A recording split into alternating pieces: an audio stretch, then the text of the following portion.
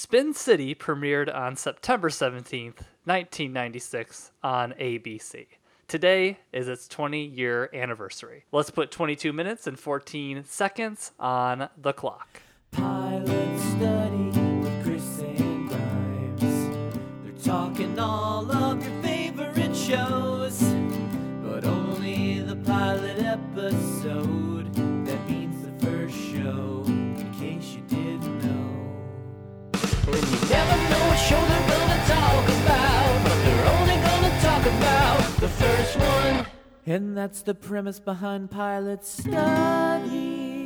Hello and welcome to Pilot Study. My name is Chris Lantinen and I am your host. And I'm joined by, he's putting $10 in the kitty. It's Grimes. Welcome, Grimes. What's up, man? Good to be here, ready to talk some Spin City. I'm glad we're talking Spin City tonight because the debate is on, and literally all they do is spin things. They do. It's a spin debate. It's a spin world. Maybe one more candidate than the other, but we don't want to lean any political direction. But Trump, I hope Trump dies in a fire. So It would not be that bad if he just went away somewhere far and never came back. you're not wishing for his death, which is one step up on me. So today we are talking, of course, about the Michael J. Fox starring Spin City. This was a show created by Gary David Goldberg and Bill Lawrence of Scrubs fame. And Yes. It starred Fox along with Alan Ruck, Richard Kind, Connie Britton, and more. The main connection here is that Goldberg, one of those creators, also created Family Ties, which Fox starred on as Alex Keaton. And Bill Lawrence would move on to, of course, much more after this, including Scrubs, Cougar Town and by relation Community, and much, much more. So I want to start out a little bit off the show. I want to talk about Michael J. Fox. So Michael J. Fox, he leaves this show in the fourth season, is replaced by Charlie Sheen because of Parkinson's disease. And I'm wondering, say he does not get Parkinson's disease and his career continues on as is. He continues with Spin City. He continues in movies because he took a pretty big break after that to focus on research and, all these different kinds of things. Where do you think his career goes? Do you think he falls back into TV no matter what, like he did with the Michael J. Fox show, which could be an interesting pilot study someday? Or do you think he goes like the way of the Frighteners and he keeps going into movies? And I don't know, his career would be kind of fascinating if it had continued. It would. It's one of those sad things that, if only he didn't have this debilitating disease.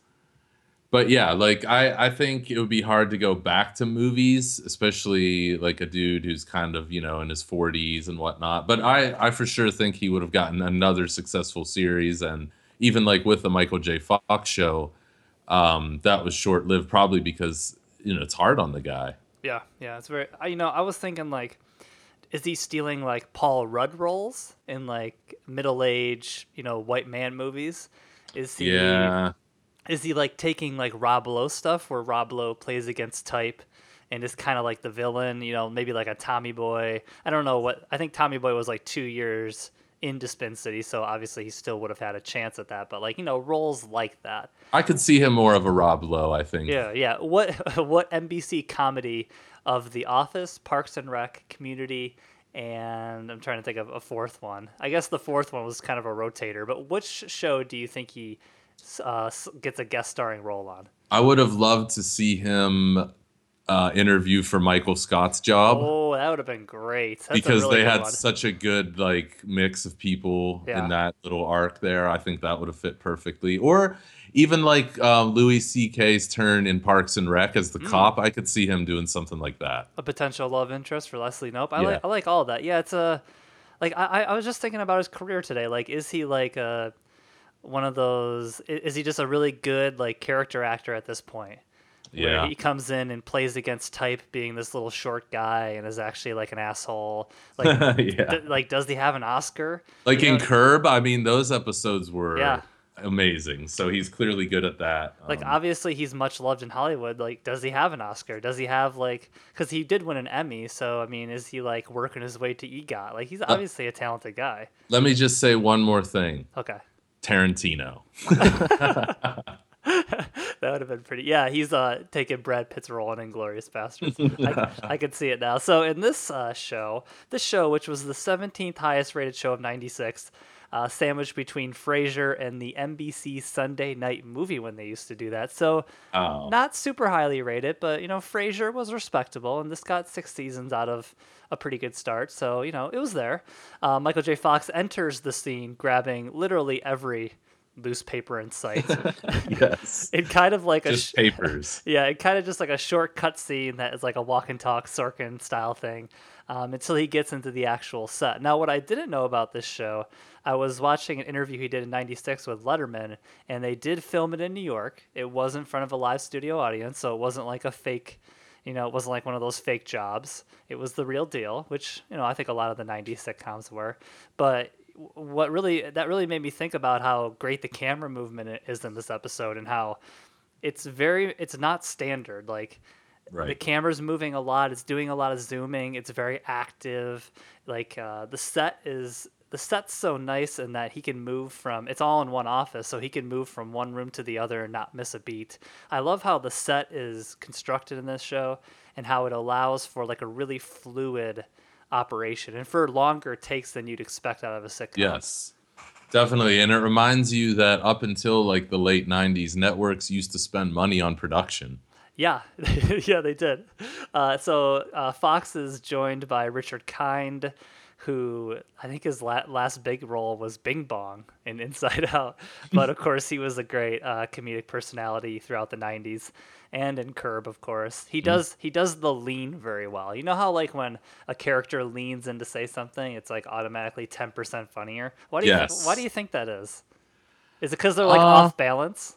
Probably they're off balance and your brain is cued to be ready for something funny because you've seen it, a thousand times. Yeah, Connie Britton's in this as well. She's gonna be also Great cast. also in our next pilot, Friday Night Lights. She had a beefy role in that show, and she's great as kind of like a secretary / sex addict, I think.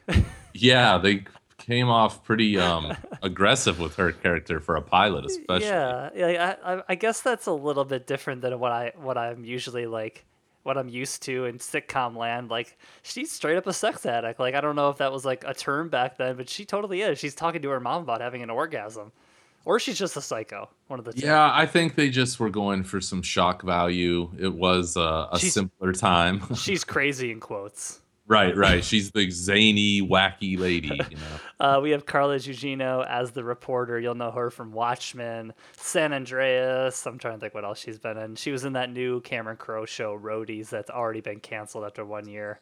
Cameron Crowe. Yeah, I mean it's Alan Ruck as well, Cameron from Ferris Bueller. So it's like a pretty stacked cast. Not just it's more so stacked. It probably wasn't like crazy at the time, but as all these people have made like a pop culture dent, like you look back and you recognize every single person at least by their voice. Mm-hmm. Like Yeah, that's true. Richard Kind, his face is kind of drifted, but his voice is very recognizable. And really, the only guy that isn't is the guy that they, what's that guy's name? He's like the young guy. He's like the intern or whatever. Oh, James. Yeah, James is the only one that hasn't really done anything, has he? I don't recognize him right away, but I bet you like he's done a lot of bit parts. He seems like he's been, yeah. I mean, he was like in a bunch of stuff once. He was in Silicon Valley a little bit. Richard Kind yeah. was. No, James. Oh, James was. Who does he play in Silicon Valley? I didn't know I don't that. know. Huh. I'll have to look that up. So, if people, we'll just throw it out on the table. We've already done this episode, and I went and deleted the file, so we're doing it again. And you told me this really great story last time, or you had this really great fact about Michael J. Fox when we were talking about the crazy ass like bed flip he does to take his pants off. Oh yeah. He's like about to have sex with his girlfriend, and he doesn't just get on the bed and take his pants off. He does like a complete 360 flip, taking them off in midair and landing on the bed. So he has an athletic background, though, you were telling me. He does, yes. He, as a youngster, he was recruited to play like professional hockey in Canada, and so he had to choose, devote your life either to this athletic pursuit or go be an actor because apparently one of his teachers was like, "You're a smartass. You should be like a comedian or something." And so obviously he chose acting, but kept hockey as a hobby. And so every now and then, yeah, before he got sick, he would do like hockey charity games and stuff like that. But yeah, he was like a very expert hockey player. He Fun seems like fact. he seems like he'd be a really good celebrity soccer player too. Yes, yes. Any of the like flag football stuff. He's Yeah. like a jovial guy. I wonder if he did what was the MTV show where they played basketball? And Oh, Rock and Jock. Rock and Jock. You remember who was really good at that was David Duchovny. He Of was course. like a really good I think he played at Harvard. He was like a backup point guard at Harvard or something. I'm pretty sure we talked about this in the X-Files episode. I was just gonna say, as fans will Yeah. remember, we Yeah. we covered that on the X Files. But yes, he Rock and Jock was cool. So that scene in particular where they are about to make love, that's pretty damn sexual for like a live sitcom. Like he's putting his head through her shirt, and like usually this stuff doesn't get like that physical. Did that surprise you at all, or?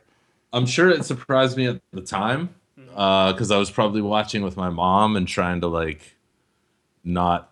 It's always weird when you're a kid and you're Yeah. just watching the family TV and like hot Yeah. stuff comes up like But yeah, I think for the time, again, going back to like the network thing, this was definitely trying to be edgy, trying to be actually smart and funny and realistic, not like it's always asinine, even on like HBO shows when like the lady keeps her shirt on or it's like, come on, is this necessary? Not like I need to see it all the time, but You it's need so it. unrealistic. You know what I mean? Like, Yeah, I know what you mean. We know you're not a pervert. well, it's like a dude's butt isn't sexual, but you can never show a lady's butt or it's considered porn for some reason. It's just odd. It is kind of strange. We should do a countdown sometime of the most sexual scenes filmed in front of a live audience. I want to know if I want to know if anybody has actually done the deed while in a scene. That's what I want to know. Like outside of porn. Yeah, like in Birdman, where Edward Norton like wants to have sex with her. I want to know if that's actually happened. So that whole thing is one of the major plot points of this episode because after they do the deed, Michael J. Fox discovers in a very comedic manner that Carla Gugino, his girlfriend, and a reporter who, of course, is the evil journalist, and I won't even get into that. He discovers that she's basically living with him and he hasn't realized, and all her stuff is there, and he has a little bit of a meltdown. Is that like a sitcom cliche that guys don't want girls to move in? Because I remember being very excited that my girlfriend was going to move in. It was so much easier. Was that ever like a thing where you were like weirded out by that? Not weirded out, but it's definitely noticeable. I would say that any pilot or show, especially in the sitcom genre, is gonna go there at some point with some male character because it's like this Peter Pan syndrome. I don't want to grow up. I need my like messy dude apartment. And, you know, that it has to paint like some part of your manhood or your life dies when a woman enters. And I think that is downplayed now because of shit like Lena Dunham and trigger warnings and like people are just nicer. But 20 or 30 years ago, if you watch TV, people didn't give a shit. There was all kinds of racism, sexism, like misogyny, and it was just funny. I mean, not that it was funny, but it was accepted. Grimes. It was just known as funny. People I don't think they looked for like recreational outrage opportunities as much. You're stepping in all kinds of shit, like totally unwarranted. I know. I'm just like, I'm just a perv and a racist. I can't wait to really tell you what I think when these recording is off. So that kind of leads us into the second main plot of this episode. We have the Michael J. Fox romantic interest moving in, but we also have this storyline where the mayor says something, or he's asked about if he's going to attend the gay pride parade, and what does he say exactly? He laughs and he's like, "What are you, drunk?" Yeah, he's very upset that they would even suggest that. So he comes under a firestorm. In the office, Michael J. Fox is the ruler he's the deputy mayor, if we haven't said that, and he rules over all these people that are helping the mayor do his job and spin the news and stay in the good, positive light of the press. And so they have to find a gay person to show that the mayor employs a gay person. And they're going to make James do it.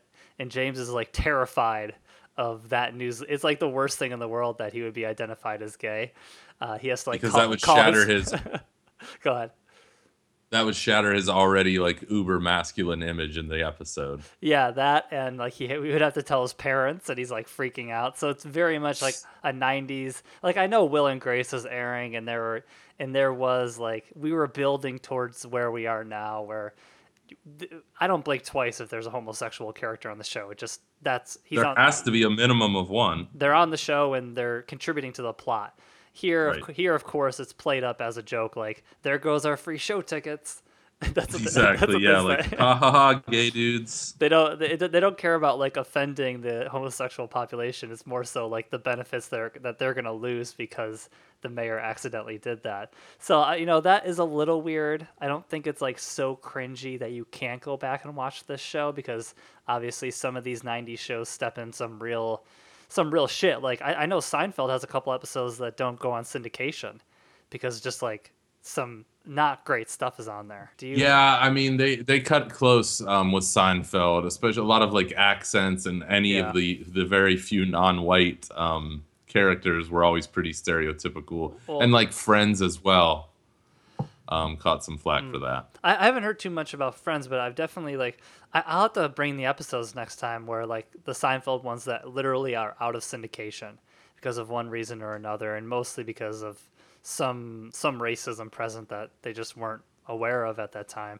But anyways, they have this homosexual storyline, and they have this romantic moving in storyline, and that kind of pushes this episode along. They solve the homosexual storyline by seeing a gay activist on TV that is railing against them, and then hiring him, and he becomes the Which main is like a character. redemptive moment. It is, yeah. It's a redemptive moment, mostly because like Michael J. Fox hires him, and obviously it's to hit this quota. But I think he hires him with like real issues in mind. Like once he sees how passionate the guy is, like it's not an offensive scene, and I think there is Right. some redemption to that whole office by the end when you you bring that guy in and you bring him in like a faithful manner. I think, and of course he's present throughout the rest of the series. Right, and I can't speak too much about Goldberg, but that's somewhat of like a Bill Lawrence trademark. I think is wrapping up everything pretty neatly and cleanly in 22 minutes. Like every episode of Scrubs, there's this nice life lesson. So like in this episode, you learn, oh, gays, they ain't so bad. It's like it's really odd to have to like beat people over the head with that even 20 years after this episode. It's but, a '90s thing. It's like It is. It really is a 90s thing. That was totally in their lesson repertoire, like things that we just simply can't do today for obviously good reasons. I had a couple more things. There's this good running joke about $10 in the kitty, which I referenced in your introduction, that if anybody tells the press guy, Richard Kind, what's really going on so that he actually has to lie to the press, very much a baseline to Matt Walsh and Veep.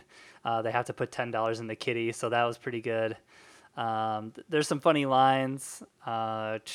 Those aren't my parents. I thought they came with the frame. Michael J. Fox talking about his girlfriend moving in without him knowing it and putting her pictures up. So then we live together. That was a pretty good delivery there. I do like how he is like the shorter of him and the mayor, so that power relationship is established immediately. I think that was And the mayor is very tall. He's not just Very, like a very regular tall. He's Yeah. a pretty tall dude. Yeah, he like, is dominant over him. If I act Towers. now, towers, that was the word I was looking for. If I act now, do I get a free set of steak knives in terms of like apologizing? So I think that was a pretty good line. I don't think we decided that this isn't a story where they like continue storylines. Like there was a thing about the sanitation people striking at the very beginning of this episode that kind of just drifted away immediately once the mayor said that bad thing about homosexuals, and that doesn't come back in the next episode, I don't think. So this isn't like No, I don't think it would come back long term if it comes back at all. they're not building like season long arcs, which I think is something that No. that people should know. Carla Gugino's name is Ashley Schaefer. We love that. Shout out to Will Ferrell. Shout out to Will Ferrell. Anything else in this episode?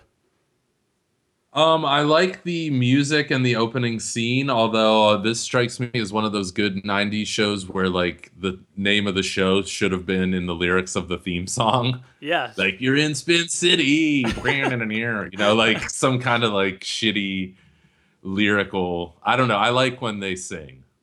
In old shows. In terms of title talk, the title screen, it's not even like a sequence, it's just a screen. Right, it just kind of drops the manhole cover and has a little jazz strumming. Not impressive. Embarrassing. Pretty generic, looks very 90s. Embarrassing typography by today's standards. Not good. That was not one But of yeah, my other favorites. than that, no, title talk, nothing really to speak of. Great. Yeah, this is just one of those. I don't want to call it generic because I know that the show it got better with age, and even when Sheen was on it, it wasn't terrible. Like the rhythm, it would fit in today on CBS. Yeah, the rhythms had been established by. I mean, he was just coming in and delivering jokes in the same pattern, basically. Pretty much, yeah. The smart ass, like kind of cocky, shorter dude. Right. But yeah, it's a solid show. I wouldn't probably revisit it. I don't know about you, but the pilot didn't catch me like Atlanta or some of the other ones we've watched. I would revisit it just to see if Michael J. Fox's pants get any higher. Like if it's a right. if it's a running joke that by the end of the series they're literally up to his neck. That's what I would return for. His pants are so high. Clothes are weird. I mean, anytime we go back and watch anything, even like early 2000s fashion was pretty with a lot of weird sideburns. He's an early hipster. He's got those pants pulled right up, and his like suits are so oversized and bad that you could see somebody wearing it today, like ironically. So I dig that. Yeah. One last good line: "Promise to tell me if we're getting married." And one last weird moment: the Jewish moment at the end, playing the Jewish music. Like, kind of strange, right? Well, I mean, they're in New York after all. Yeah, I guess that's New York humor. Okay, so Entertainment Weekly gave it an A-. We're only a couple minutes over, so I'll finish this up. Ken Tucker wrote, Spin City is at once familiar and fresh. It's a workplace sitcom as Mike oversees a staff of oddballs and comic losers. The most enjoyable of them, a gullible press secretary played by winning Smarm by Mad About You's Richard Kind. Better still is Mike's boss, Mayor Randall Winston, who I didn't really think was that great. A cheerfully stupid fellow. I will say the last character that we didn't really talk about was Alan Ruck, and there's definitely a rivalry built right away. I think that's a very good scene between those two, that he wants Michael J. Fox's job. He thinks he deserves it, and that's going to be a driving force. Michael J. Comes back over and over. Yeah, Michael J. Fox nominated all 4 seasons for the Emmy. He won in the 4th, and yeah, that's about it. I think we wrapped this up in pretty good time. We covered it. Spin City, do it. And you know what? Way better episode than the one I deleted. So I'm glad I deleted it. God damn it. Hey, everything happens for a reason, bruh. Go with Christ. Hey, buddy, enjoy the debate. you too. Try not to take it seriously at all, anybody. Not that you'll hear this before. Do you think the debate will change the mind of any one individual in America? If it does, that person does not deserve access to television. I don't think I've ever met like an actual moderate voter that could swing either way. In this election, there is nobody who still isn't sure.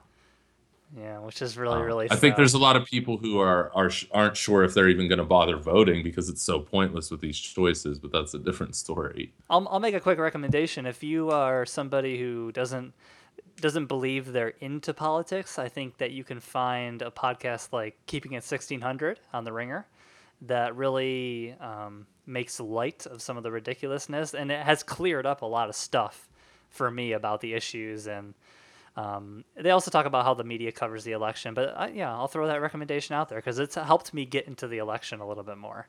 So, Solid. Any political podcasts you listen to? No, none. I listen to all comedy or modern vinyl only podcasts. You should listen to Keeping It 1600. I think you'd enjoy it. And we got to get you reading that TV The Book, man. I'm almost done with it. I think we got to talk about some of the rankings. Okay, I'll get on it. I'll get the audio. Okay, good. All right, well, thank you guys very much for listening to Pilot Study. Of course, we will leave you with a clip from next week's episode. That is going to be from Friday Night Lights. We're going to continue with our anniversaries, and then after that, we have another theme month to drop on you, and I think it's going to be a good one. I think people are going to be really into it. So let's hope. I'm ready for it. It was one that was supposed to run, I think, all the way back on last season, but for some reason it just kept getting pushed back and back and back. And do you have a favorite episode from this season that you would recommend? Anything that stands out? Well, West Wing. West Wing. Listen to the West Wing. Listen to the Kanye West one, and we will talk to you guys later. The strength to remember that life is so very fragile. We are all vulnerable. And we will all, at some point in our lives, fall. We will all fall. We must carry this in our hearts. That what we are... And you never know what show they're gonna talk about, but they're only gonna talk about the first one. And that's the premise behind Pilot Study.